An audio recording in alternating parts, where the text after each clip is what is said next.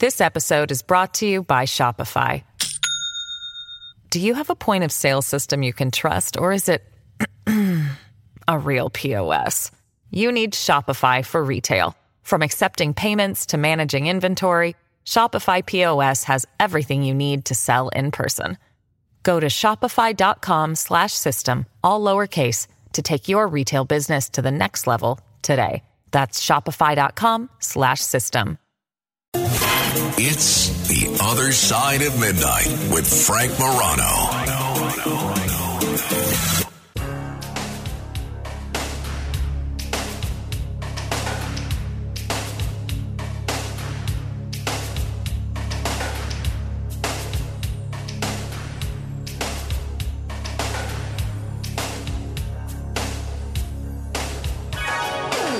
This is The Other Side of Midnight. I'm Frank Morano. I have always really enjoyed speaking with Dan Kovalik. Dan Kovalik seems to have a specialty in writing books about nations that America considers her enemies. Venezuela, Iran, Russia. It's almost like you get the sense that he's the bad guy in wrestling, or at least the manager that's representing the bad guy in wrestling, or the announcer that's rooting for the bad wrestler.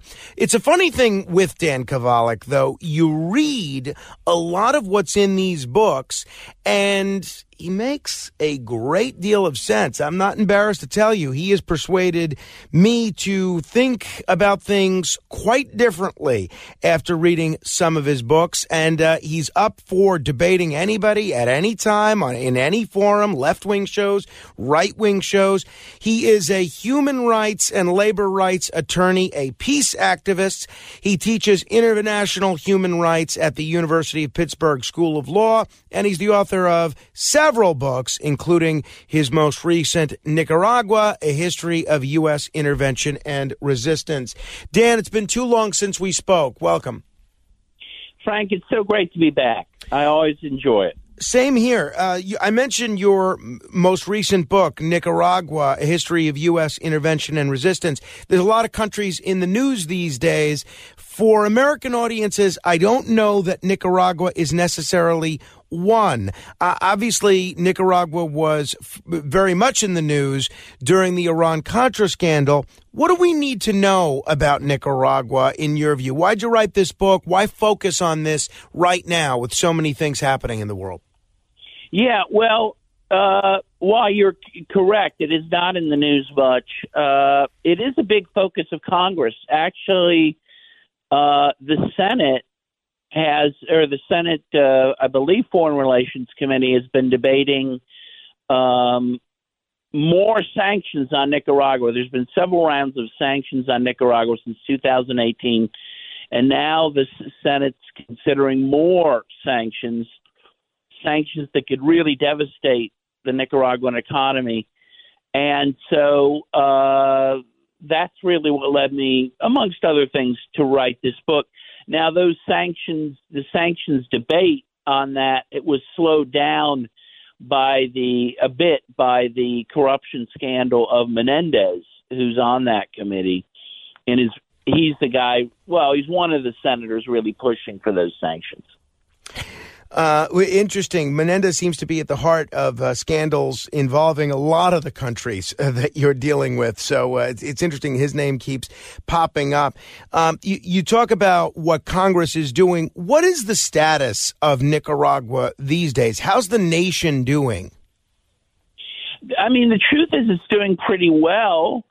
It's being led by the Sandinistas, which, as you know, led a revolution in 1979 against a U.S.-backed dictator, Anastasio Somoza. Somoza was a brutal dictator. He killed 50,000 Nicaraguans in the last year of his reign, mostly by aerial bombings. He bombed his own cities, something a lot of people don't know, and again, mostly with U.S. munitions. The Sandinistas overthrew him, and they weren't in power very long before the U.S. began arming former National Guardsmen the National Guard of the dictator, who had been flown by Jimmy Carter to Honduras before he left office, and then Reagan picked them up, started arming them as the Contras, and then there was another almost 10-year war against Nicaragua to try to oust the Sandinistas, and that erased the Iran-Contra scandal. That's what that was about. That at some point, I believe around 1987, Congress actually cut aid off to the Contras because of their human rights abuses. They were, basically terrorists. They ended up killing another 30,000 Nicaraguans in addition to the 50,000 Somoza had killed. In any case, Congress cut off aid in 1987, and as you referred to, Reagan decided to keep funding them anyway, which, of course, was illegal. And he did it two ways. One, by selling arms to Iran, which was illegal because we had an arms embargo against Iran. He used that money to fund the Contras. But he also did it, or the CIA did it, by selling cocaine on the streets of the United States and using those funds for the Contras, which, of course, when some people hear that, they're going to think I'm completely insane to say that I'm a conspiracy theorist, but that's been verified that happened. Mm-hmm. And that was part of the Iran-Contra scandal you mentioned. In any case, the Sandinistas ended up being voted out of power in 1990, largely because of the war. The Nicaraguans wanted it to end, and that was the only way it was going to end, if they voted the Sandinistas out, which they did. But in 2006, so about 16 years later, the Nicaraguans voted the Sandinistas and Daniel Ortega back in power. And since that time, the country's been doing well. Almost every year, they've had 5% economic growth. Since that time, the government has built 26 world-class hospitals, reinstituted free education and health care. And actually, a very curious statistic, for a few years running, Nicaragua's been designated by a UN agency as either the fifth or seventh most gender equal society in the world, which is incredible for a small third world country. The U.S. isn't even in the top 10. So actually it's doing quite well. But the U.S. has been really trying again to oust the Sandinistas through economic means. So they've imposed several rounds of sanctions, which haven't done a lot to hurt Nicaragua. And now that brings us to today. They're considering another round, which what they are considering could really hurt the Nicaraguan economy. This episode is brought to you by Shopify. Do you have a point of sale system you can trust, or is it a real POS? You need Shopify for retail. From accepting payments to managing inventory, Shopify POS has everything you need to sell in person. Go to shopify.com/system, all lowercase, to take your retail business to the next level today. That's shopify.com/system. Talking with Dan Kovalik. His latest book is Nicaragua, A History of U.S. Intervention and Resistance. Dan, I don't think anybody, irrespective of where they fall on the political spectrum, would dispute that the United States has done a fair amount of intervening in other countries. Just this past Thursday, the CIA officially came out and admitted that they participated in the coup of the democratically elected government of Iran back in 1953. We see country after country where the United States has either overtly or covertly played a role in changing government or intervening in another country. How was the intervention in Nicaragua different from the intervention that the United States has engaged in other places, or how was it the same? Well, the initial intervention, which put Somoza in power in 1934, that was done in a very direct way through the United States Marines. The Marines invaded in 1910 to protect various U.S. mining interests there, and also to prevent Nicaragua from working with Japan to build a canal there. And the Marines were there for a few decades. They ended up being ousted by a revolutionary leader named Augusto C. Sandino. The Sandinistas were named after him. But before they left, they had actually created the National Guard that I mentioned before under the leadership of Somoza. And Somoza would go on to assassinate Sandino, to declare himself president. He would be dictator again till he was ousted in 1979. So the initial creation of the National Guard, which ruled Nicaragua till 1979, was through a direct military invasion, which is not as typical today that the U.S. does it. It does it through more covert means. Now, that would be used more in the 1980s with the Contras. Mm-hmm.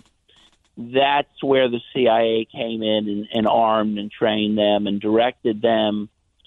That's a more typical way now that the U.S. tries to subvert other countries through proxies like the Contras. Honestly, people might be surprised even through ISIS, which they did support. They've supported ISIS on and off in countries like Syria to try to destabilize. Right, and that's an important point. The United States has actually supported, groups like ISIS in places like Syria. Yes, and it was interesting, when Trump was running for president in 2016, he said that. He said that Obama had created ISIS, and there's some truth to that. He wasn't the only one involved in that, and in fact, Seymour Hersh was writing as far back as in 2007 that, after the war on terror began in 2001, which was focused on fighting Al-Qaeda, at some point the U.S.'s position towards groups like Al-Qaeda shifted, and the U.S. began, again, funding groups like Al-Qaeda and ISIS, again, to destabilize countries like Syria, So that's been going on for quite a long time. Yeah, and again, people were shocked when Trump said that, but again, there was a lot of truth to that. And that sort of relationship continues to this day. In fact, there's a huge irony, and you might have even seen it on social media. When Netanyahu recently compared Hamas to ISIS, some people said, "Oh, are you gonna arm them?" Because Israel also worked with them for the same reasons.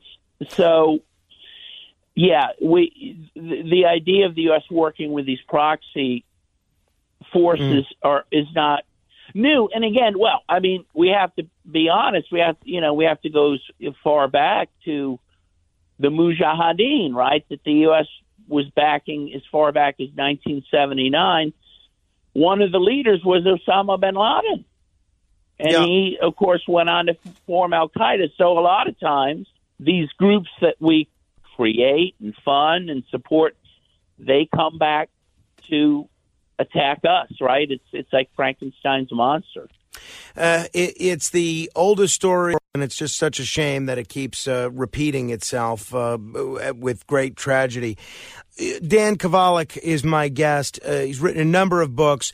Dan, one of the books that you wrote, which I enjoyed very much, was The Plot to Scapegoat Russia. And in a nutshell, the premise of that book was essentially that the Democrats and others were looking to make Russia the bad guy in the Trump-Russiagate campaign allegations of 2016, and they were trying to basically frame Russia for colluding with Trump wrongly. Is that the basic premise of it? That is correct. That was the reason I wrote that book. Yeah, I wrote it in 2017, and that's when Russiagate, it was shortly after the whole Russiagate allegations were being made. And, of course, they continue to this day, even though Biden's own Justice Department right. in the Durham report has debunked those claims. Right. No, right? it's one of those things. They I guess they call them zombie lies that never go away.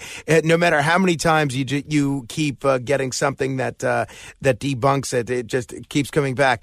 But the thing that was interesting to me is now we've been in the midst of this Russia-Ukraine war for about 2 years. And you actually visited Russia a few months ago, right in the midst of this Russia-Ukraine war, where the United States is firmly on the side of Team Ukraine. You actually visited Russia recently. Yes, I've been to Russia 3 times. Since the war? Since that war began, or that, I would say that phase of the war, because as I've written about, the war really began in 2014. But, yeah, I went to Russia 3 times, and I've been during that, on one occasion, I went to Crimea during that time. I took a 27-hour train to Crimea from Moscow, and then I went to Donetsk twice on those trips, and that's in eastern Ukraine. Yeah, so that was an incredible trip, 3 trips for me, and I've written extensively about those trips. Well, tell me a little bit about it. I mean, what were the highlights? What were the lowlights? Were you at all fearful? Do they just let any American go? Do you have to be a writer that writes the plot to scapegoat Russia? Give me a little more detail about those Russia trips. Yeah, well, good question. So first of all, to get to Russia, and this has been true even before this all started, you needed a visa. You need a visa to go to Russia, but it's not hard to get a visa. Anyone can do it. The first time I went, which was in November of 2022, so that was almost a year ago now, I just went through an agency. I Googled, Russia visa, and I found an agency. You pay $500 to it, and they help you fill out the form and all that. And I got a visa. I got a 3-year multiple entry visa, and I went to Russia. So I didn't get in for any special reason at all. I went, again, as any tourist would go. Now, once I was in Russia, there were some Russians who helped me get into Donetsk, which is trickier. That's for sure trickier because of the war. Obviously, that's in a war zone.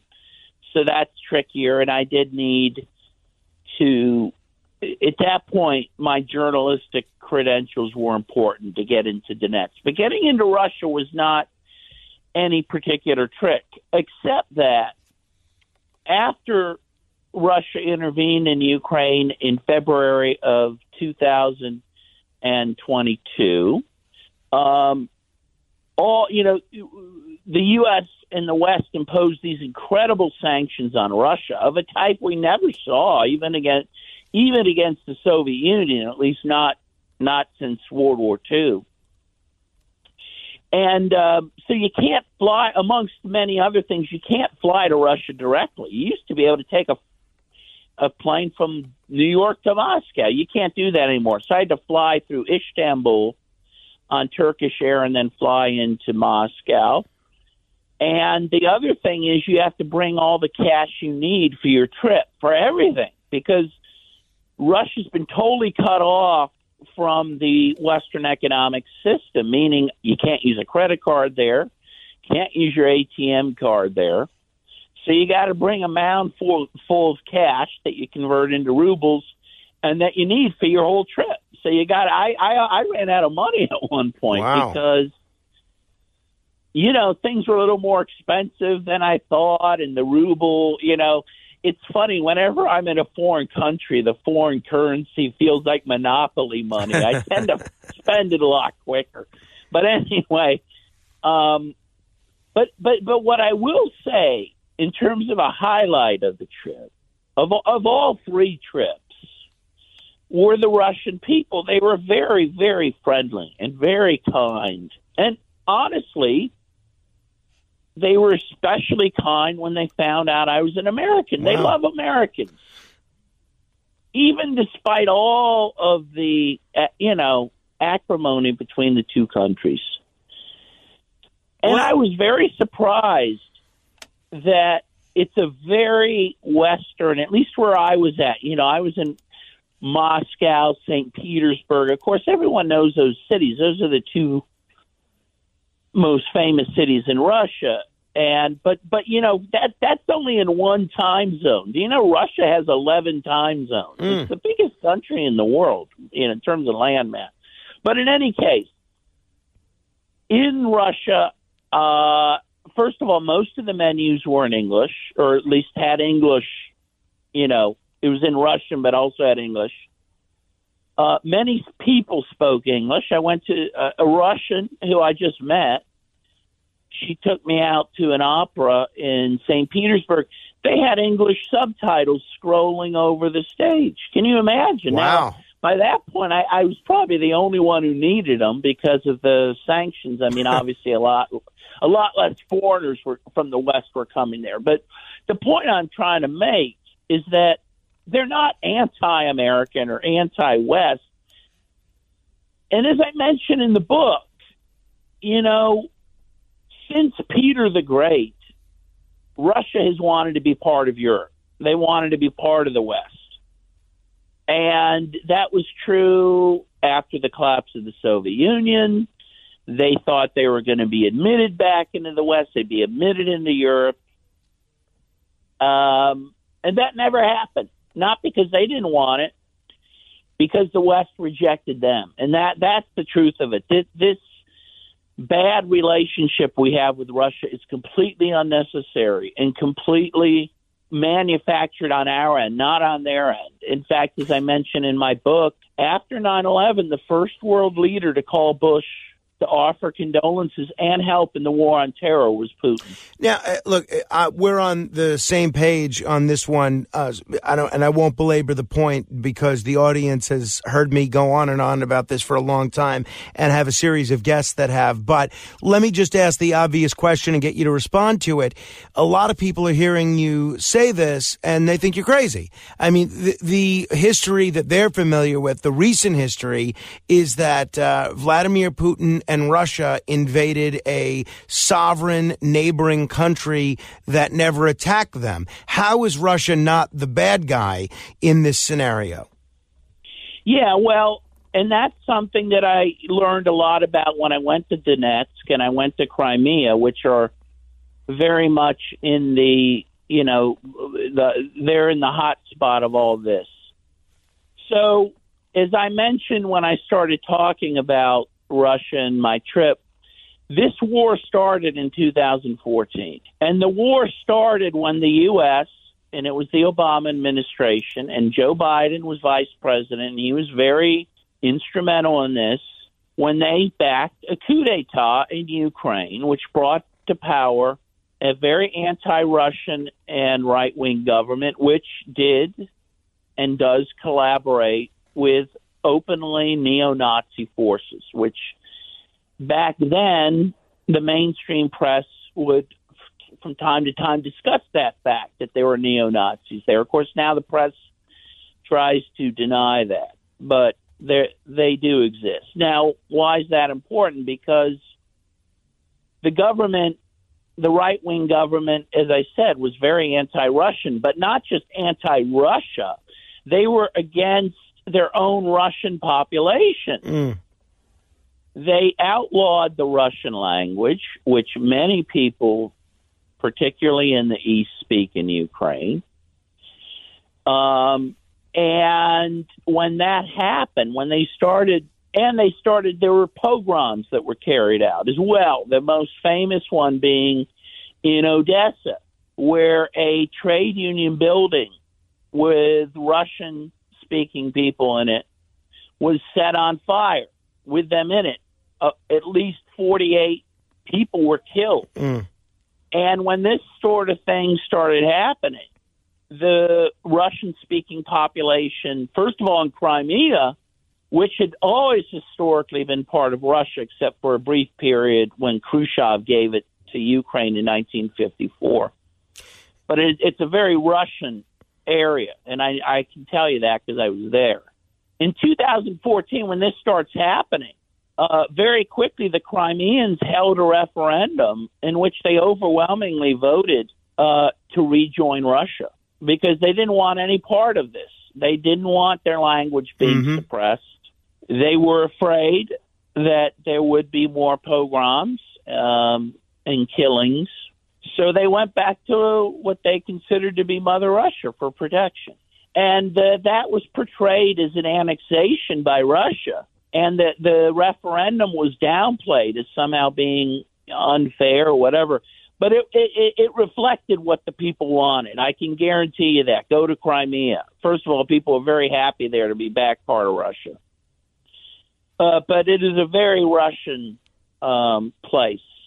And, again, it makes sense, frankly, for them to be part of Russia. In any case, but also around the same time, two republics in Ukraine in the east, the Donetsk, which I visited, and Luhansk, for the same reason Crimea did, they had their own referendums in which they simply voted to be autonomous, not to join Russia, but to become an autonomous country.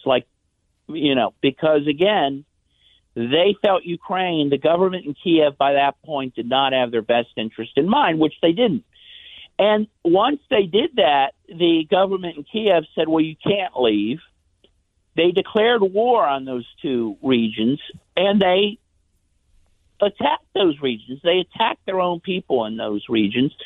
And by the time Russia intervenes in February 2022, 14,000 people had died in that conflict. No, it's incredible.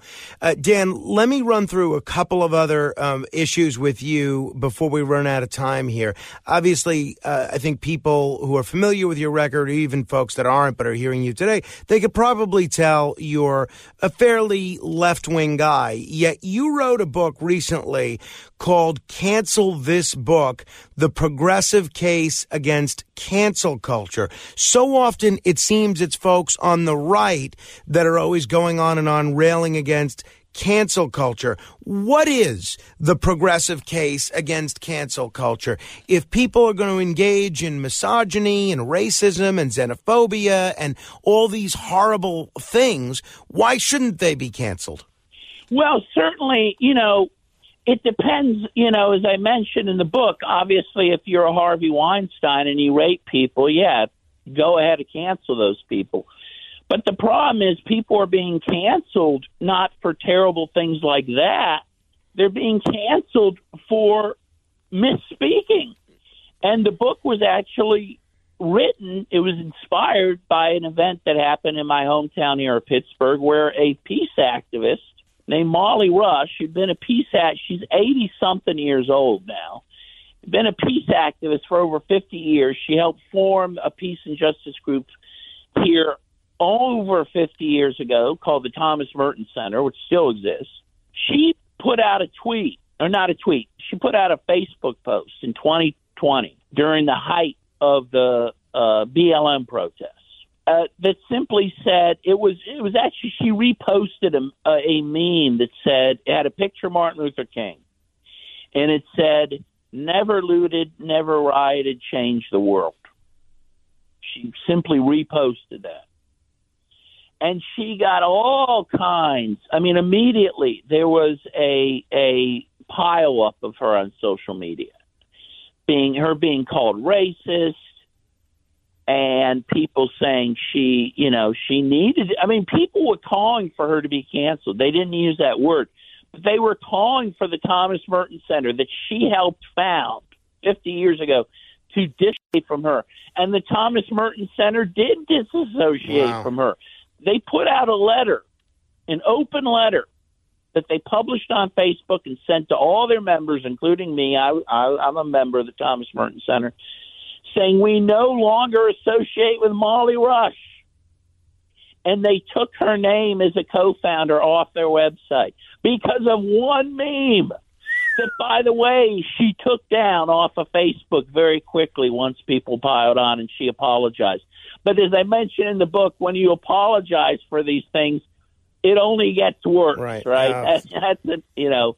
And so my whole thesis, based on Molly Rush, but there's thousands of Molly Rush stories in this country, is that the left is eating itself by destroying people's careers and reputations over a slip of the tongue or a meme they repost. And there's no salvation or redemption for those people. There's no forgiveness even when they say they're sorry. And I compare it to the witch trials. This is not healthy for a society, and it isn't healthy for the left. And by the way, what the left has done through this is they have, in many ways, destroyed themselves. The Merton Center, it exists on paper, but it's been largely destroyed. And I know of many stories like that across the country of groups that have just gone away over things like this. Let me end with this, Dan. Are you seeing more recent examples of modern cancel culture over this Palestinian issue? I was very troubled in France to see that they actually have prohibited legally any demonstrations of support in support of the Palestinians, and irrespective of what people may think of the Palestinians or even Hamas, I think people should have the right to express it. Are you seeing renewed cancel culture over this issue? Oh, yes. I mean, this, and again, I have a whole chapter in the cancel culture book on Palestine because this is one of the big things people are canceled over. People, yes, have lost professorships over this. Norman Finkelstein, who actually his whole family was affected by the Holocaust and the concentration camps. He hasn't had a job in years because he's pro-Palestinian, and you're seeing that happen now with people being attacked for being pro-Palestinian. There was a big actually even before the events of last weekend. There was an event in Philadelphia a couple of weeks ago called Palestinian Rights, WRITES, and it was a weekend event at the University of Pennsylvania focusing on Palestinian authors who spoke throughout the weekend. That was attacked as being Nazi. Literally, there was someone who rented, this moving billboard that went around the conference, claiming the people were Nazis because they were Palestinian and pro-Palestinian. So this thing is crazy. Yeah, this is one of the more fraught issues in terms of cancel culture, for sure. Dan, let me end it there. I appreciate the time. I hope you'll come back again soon. A lot of other things that I'd love to ask you about. Frank, it's always a pleasure. You're a great guy, and anytime I'll come back. Thank you. If you want to comment on any portion of our conversation, you're welcome to do so. 800-848-9222. That's 800-848-9222. This is The Other Side of Midnight. Straight ahead.